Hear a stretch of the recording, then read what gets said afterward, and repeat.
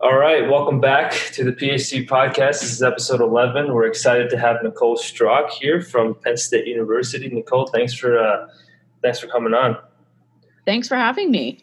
So, Nicole, I know you're a fifth-year PhD student over at Penn State. Can you give us a little background on who you are? Sure. So I've had a long and winding path to get to where I am. I'm originally from San Diego, and I made my way up to University of Washington in Seattle to do my undergrad, where I studied biology. I also walked on to the track and cross-country teams there, which was a really great experience, and helped kind of solidify my interest in sports science-related career path. It did take me a while to get to where I am at Penn State, but I eventually got there. So after undergrad, I eventually went to work at a pharmaceutical company for a little bit and decided that I wanted to come back for a master's. So I traveled across country, made it to Penn State, started my master's in physiology, and I actually was working with rats.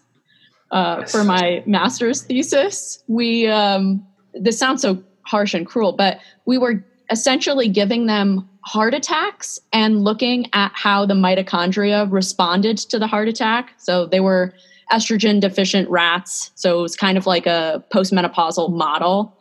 It was great, but I spent a lot of time in a basement and looking into an electron microscope, and I decided that I wanted to work with some humans. So I continued on for a PhD in the kinesiology program, where I am currently situated, and my research is dealing with the effects of energy deficiency on metabolism, reproductive function, and bone health in young women.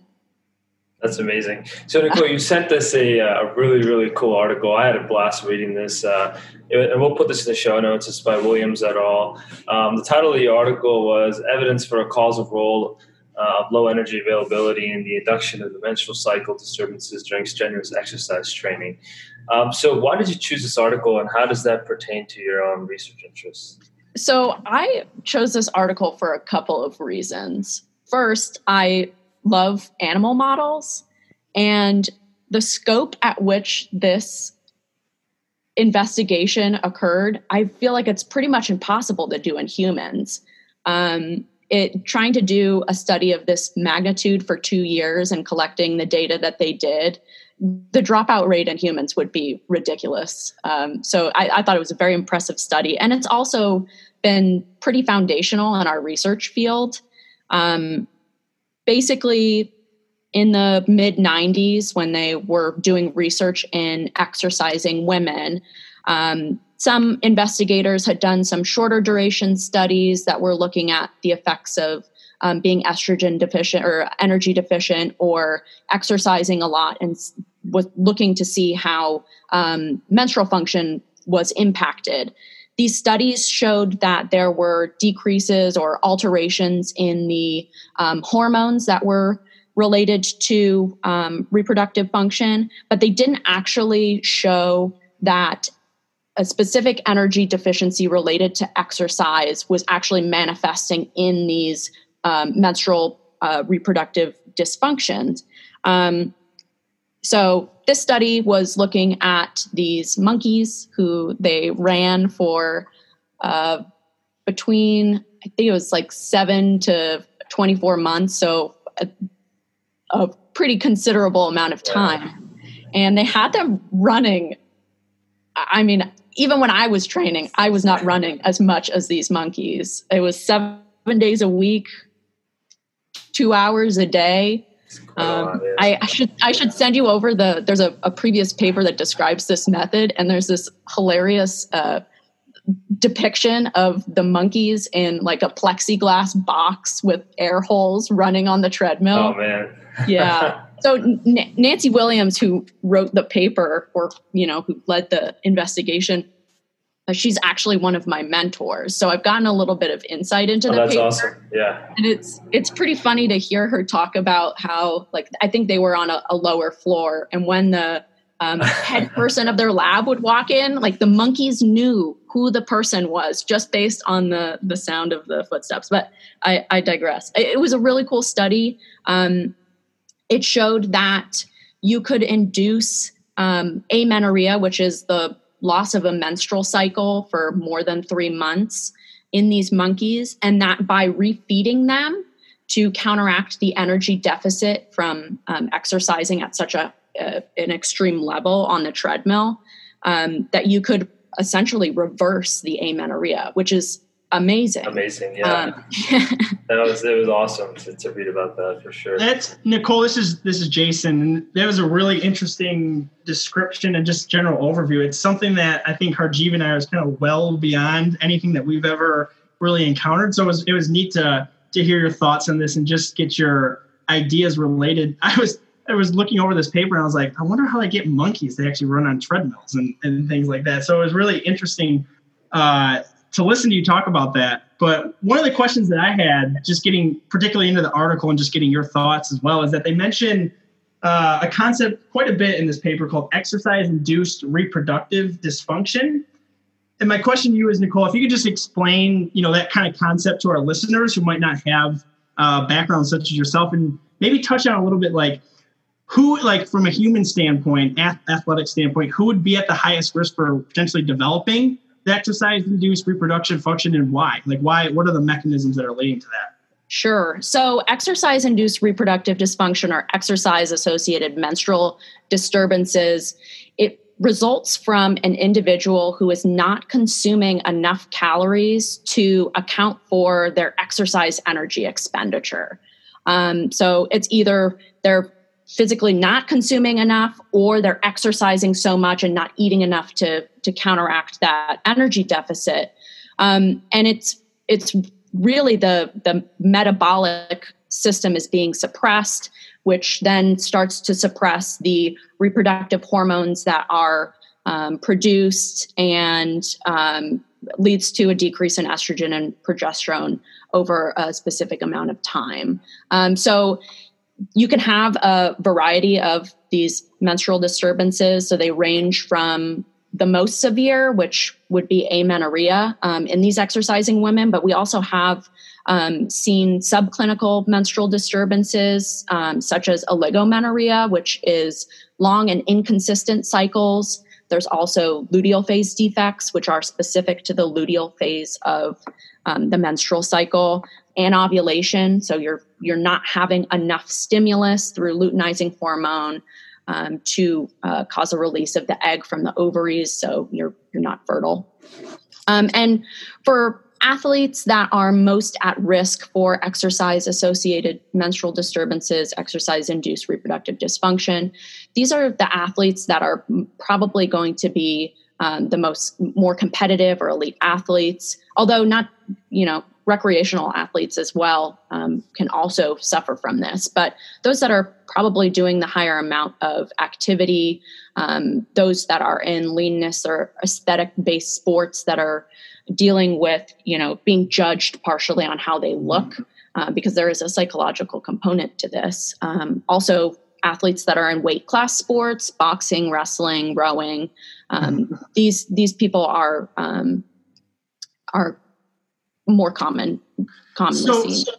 So could this occur in males as well? Is this something that, okay, because yes. So just when you're talking about this, the first thing I thought of was female athlete triad.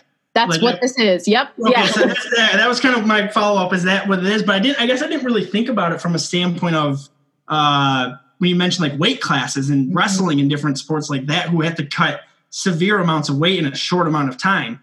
You hear these wrestling stories of what these athletes have to do, and it's quite. I mean, honestly, it's scary to health risk. But it's interesting that you mentioned that. Thanks for sharing that, Nicole. I think that's really valuable information. And female athlete triad is something that I've come across a little bit, but honestly don't have obviously the intense background that you have on it. But I guess I never really thought about it from a male athlete standpoint too. In other sports like cross country in males and wrestling in males, where there's a weight component to it, and the psychological component too is really interesting too. Yeah, absolutely. Kind of like a follow-up question to this is that if we were in a in an athletic setting and say, a coach or a practitioner suspected that one of their athletes wasn't meeting their caloric demands.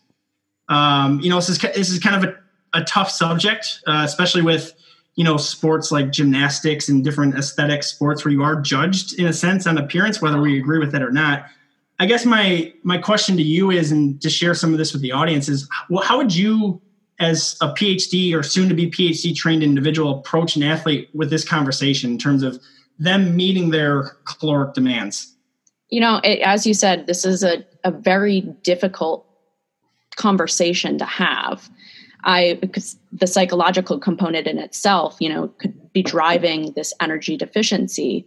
I would like to hope that a practitioner or a coach has a personal enough relationship with the athlete or patient or client, whoever it may be, that they can approach the conversation from a point of concern without making the athlete feel like they're attacked or go on the defensive.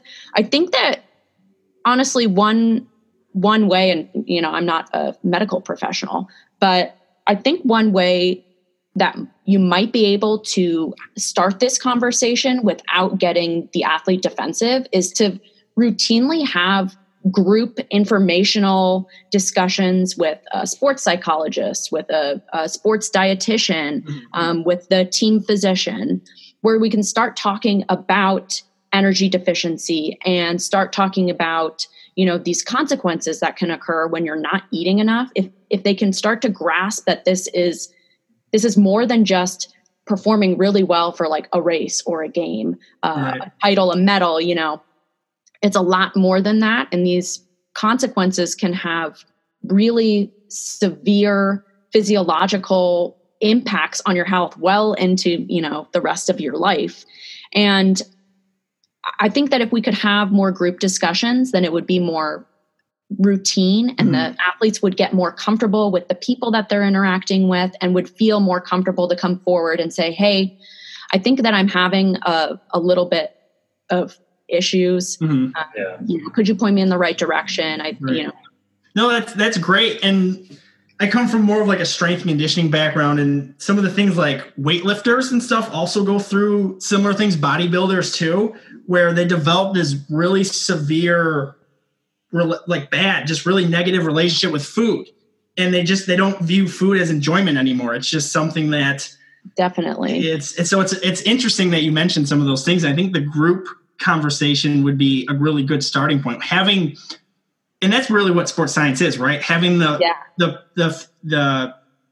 researchers, the medical professionals in with the coaches and the athletes and having these necessary conversations because they are important. Yeah. And, everyone's an expert in something, right? You can't be an expert in everything. So you have to use who is around you. I think it definitely takes a multidisciplinary team. And, some of these women, like, they might not be showing, clinically diagnosed eating disorders like anorexia or bulimia, but they could have subclinical disordered eating behaviors or altered eating behaviors that could certainly impact their, willingness to consume food or, change their body composition.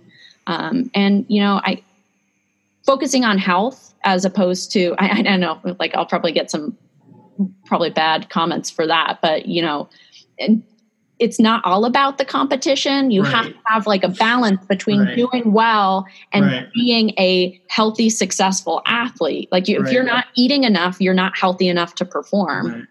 Well, I think the way that Harjeev and I see, and I think other people would tend to agree with you more so than oppose you, Nicole, is that athletics is a vehicle for health. Like it should facilitate healthy behaviors, at the end of the day. Like it's great to be super competitive and, to be successful, but if it's a detriment to your well-being, it's not a good situation. I'd imagine too, I'm just have some thoughts just roll with me, that this could affect academic performance as well. That this could have a potentially negative effect on school, because if you're struggling in your sport, you're struggling with eating, there could be consequences into the academic side of things. Yeah. There's some new research, I guess, and this is like going off the topic, I guess, a little bit, but with women who are severely energy deficient, like anorexic women, they're low estrogen because they've gotten to a point where they're so energy deficient, they're not producing enough estrogen. That estrogen might actually be related to some cognitive function, cognitive declines. So I don't think there's enough data to say that, like a subclinical menstrual disturbance, that, subclinical estrogen deficiency could cause like severe cognitive dysfunction. But I think there is some merit to saying that, yeah, certainly academic performance could decline. That's interesting. That's really interesting. Yeah. No, I think you hit on this already, but I want to get your perspective on a follow-up to the previous question that Jason asked. What are some more practical ways that student athletes or just athletes in general can keep track of their energy expenditure and use it as a means to optimize performance alongside their teams, coaches, and staff? I know with the onset of maybe technology nowadays, you have that, but then, how can just athletes take the initiative instead of, coaches per se? So yeah, any thoughts on that? Yeah, I think technology, all of us, I would venture to say that most of us have some sort of smartwatch that we wear on a normal basis of, Apple Watch, Fitbit, Garmin, Whoop band. So using those to track not only your expenditure during an exercise, but even for just daily function, that it's not entirely accurate, but it still will give you a nice estimate of what you could be potentially expending. And that could kind of guide you along the lines of how you could supplement your diet to counteract some of what you're doing. I think there are some nice dietary programs online like MyFitnessPal, where you can track both exercise and diet. It's nice to have that record, because if you're going into a competition or a race or, something like that, and you track how you're feeling, what you've been eating leading up to that. If you have a real crappy race or you don't perform as well during a game, you can go back and start looking at the patterns for, prior to this event, what was I eating? Was I eating enough? Did I recover enough prior to this event? On workouts that were really, really great, what was I doing that helped me get to that point? And I think now I would say that, I've been out of collegiate athletics for a while, but even when I was still actively running, our coach was heavily involved in tracking our workouts, tracking our diets. We were working with a sports dietitian, I'm sure, and it's been like 10 years. So I'm sure the technology has changed a lot, and the analysis that they're able to do on this to help the athletes perform their best is probably a lot better than what I was. I think I was literally like manually writing down. Yeah, exactly. That's what I did. Yeah. Nicole, you sort of answered it already. I was going to ask you a follow up to this. And I know since you've been in collegiate athletics, we've had some collegiate athletes actually on the podcast who are now PhD researchers as well. But do you think that athletes are actually tracking like their food intake? Do you think it's gotten better, like the behaviors and stuff? Because you mentioned like you have a crappy race and stuff, and one of the first things that that I thought of is that if an athlete is tracking this longitudinally, I'm big on the whole longitudinal data, especially with health, whatever it is, whatever sort of physiological mechanisms you want to talk about. But from like a nutritional standpoint, if you were to have sort of this longitudinal data of, okay, I consumed this many calories this week and my race performance was this, or this many calories the week before was that. Do you think athletes actually take the initiative to do that for the most part? Do you think it requires a little bit of a push from coaches and stuff? I think that if you're driven enough to be a successful athlete, you would try and do everything in your power to put yourself in a good position. And I think that includes tracking your exercise and diet. I know that like for the subjects that we use in our participants in our research studies, they're usually recreationally active women. And I think that they are more reluctant to track their diet. There's a lot of underreporting of their dietary consumption. They might overreport their exercise. But I feel like for a collegiate athlete, I guess I've been out for such a long time. I would assume that if someone wants to be the best, they would do everything in their power to put themselves in that position. And that if that means spending a couple minutes a day to track their food and exercise, I think it's a fairly easy way to. Right. And I think, just going off of this a little bit more, I think it empowers athletes too, because now they're in control of their own information, right? Yeah. Like they're able to subjectively track, okay, this workout was really hard today. What did I eat? Okay, now maybe I'll tweak it a little bit more to eat this, and then the workout is better. So I think it takes individuals like yourself too, who have this background and say, let's work together on this. And now you're empowering the athlete, whether it's recreational, elite level, or what have you. And empowering them. Yeah. And I would say that, this energy deficiency and its downstream effects are so huge that some people don't realize that they're under eating or think that they're doing everything correctly. And I think sometimes you got to bite the bullet and just speak to a dietitian, and they can point you on the right track to how you can adjust based on what you're doing. And I think you should definitely be working with a nutritionist if you're you're elite and competitive. I think it comes down to like education too, right? You want to educate your athletes, your coaches. There's been times I remember that I never had breakfast before practice. It's like, come on, and then you have 2-a-days that day. It's like, there's got to be a formal sort of education period for these athletes. And I think times have changed a little bit where people are. I see a lot more dietitians and nutritionists part of staffs now, which is really, really critical. So along those same lines, and I know we hit on it before, but I know you also serve on the board for the Male and Female Athlete Triad Coalition. And we're going to link that also in the show notes. But can you briefly explain what the Athlete Triad actually is? Sure. So what I've discussed up to this point has been the female athlete triad. So energy deficiency as it relates to menstrual dysfunction and bone health. And you can actually fall along a spectrum of this condition. So you can be healthy, have, optimal energetic status, optimal menstrual function, you're eumenoric, you're ovulating, you have good bone health for your age. Then you can start going along the path to some unhealthy subclinical disturbances where you might be moderately energy deficient for a certain period of time. That can lead to those subclinical menstrual disturbances like luteal phase defects, anovulation, oligomenorrhea, those long and inconsistent cycles. And then you can start seeing decrements to your bone health. So you can start having stress fractures. You can start, on the most severe end of the spectrum, osteoporosis at a really early age. And it's just terrifying. And again, on the most severe end of the spectrum for menstrual disturbances, amenorrhea, for energy, it could be a severe energy deficit, with or without an eating disorder, but enough to be contributing to these severe energy related conditions. So I talked about female, but this also, a similar condition has emerged in men. And it's not exactly the same.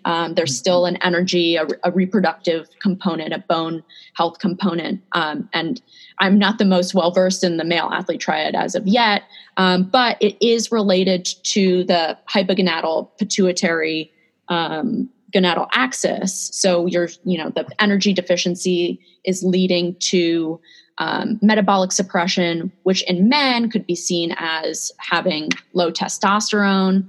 From a reproductive standpoint, they could have altered sperm characteristics. So you can have oligospermia. Your sperm might be, not well-shaped, not very mobile.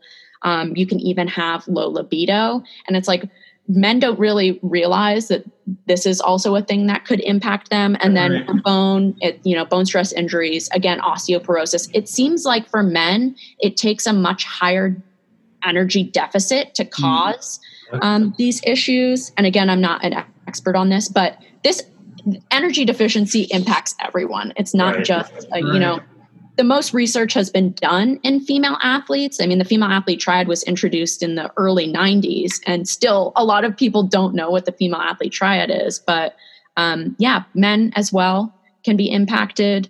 And I think it's a very important topic to That's interesting that you mentioned that, because the work that I do and more like concussion and ACL side is females are underrepresented. It's usually, usually how research started was your standard male, 5'8", 175-pound individual. Like that's where all our human subject research started, right? So it's interesting when you think about it from that perspective, whereas males are the understudied population now, as he talks about the athlete triad. So it's interesting to get your thoughts on that. Nicole, I wanted to ask you a few more questions before we wrap up the episode. We want to talk and highlight a little bit more of the work that you've done. We know with COVID, everything's it's kind of the wild, wild west right now. We're all trying to navigate as PhD students and finish our degree. But what are some of the ongoing / upcoming projects that you have on your docket right now? And specifically, if you wouldn't mind sharing like your specific dissertation research. Sure. Yeah. So a lot of my dissertation is built around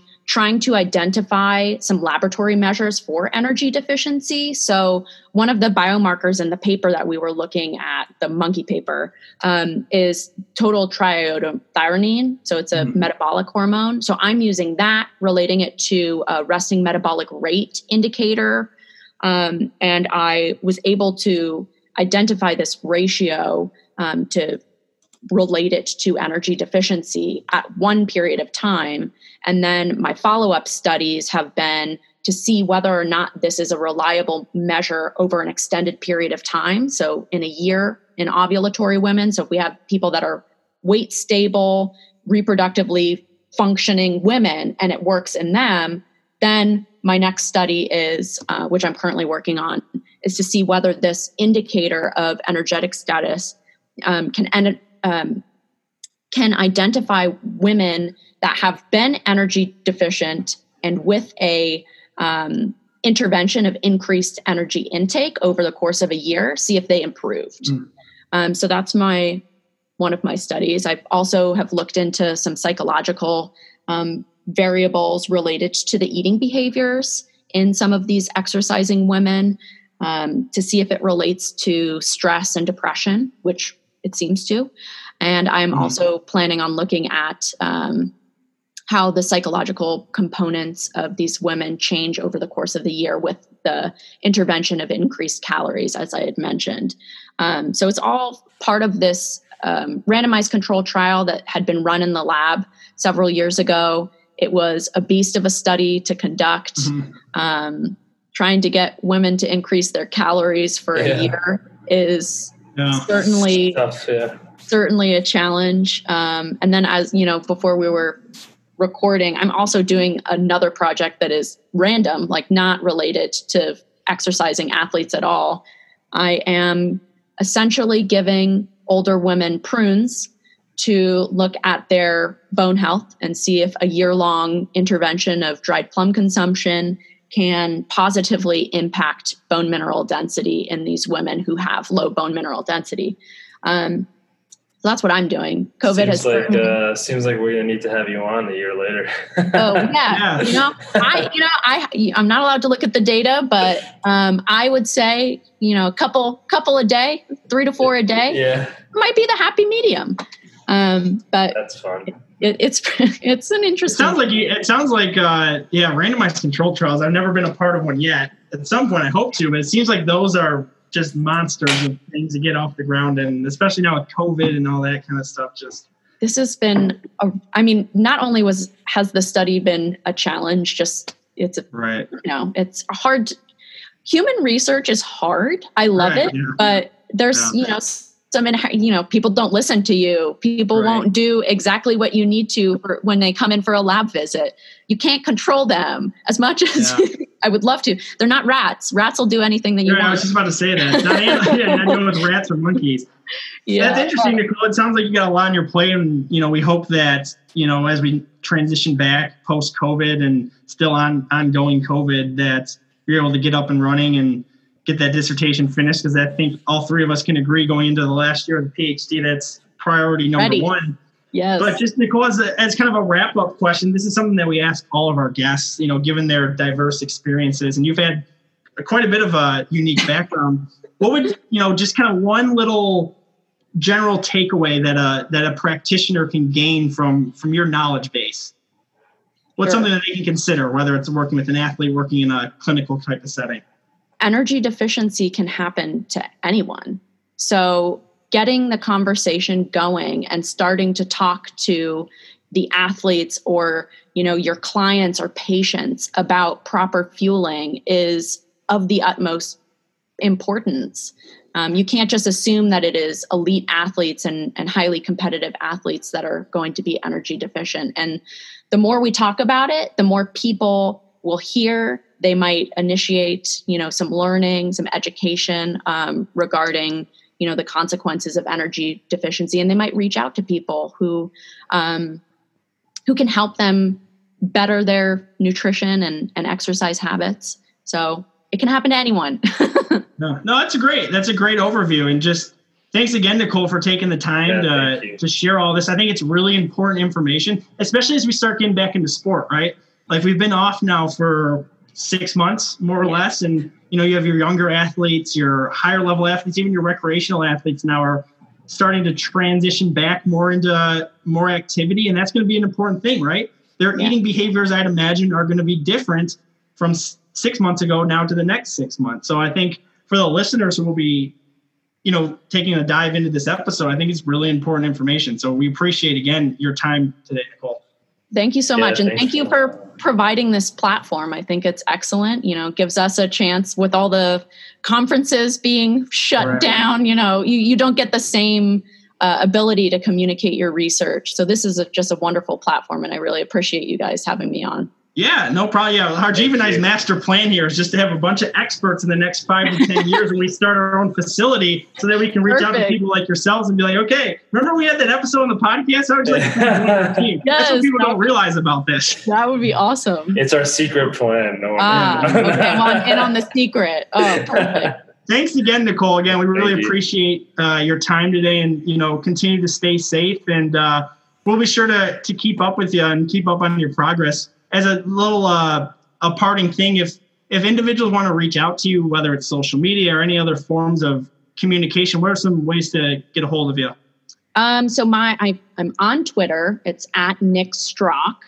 I'm also on Instagram. I don't know my handle, but I'll give it to you guys. Yeah, that'd be great. I'm basically on everything, whether or not I'm posting. If you could reach out to me and I'll answer a question. Yeah. Awesome. Cool. Yeah, we'll link all that information in the show notes. Thanks again, Nicole. Take care. Yeah, thanks. Bye. Thanks.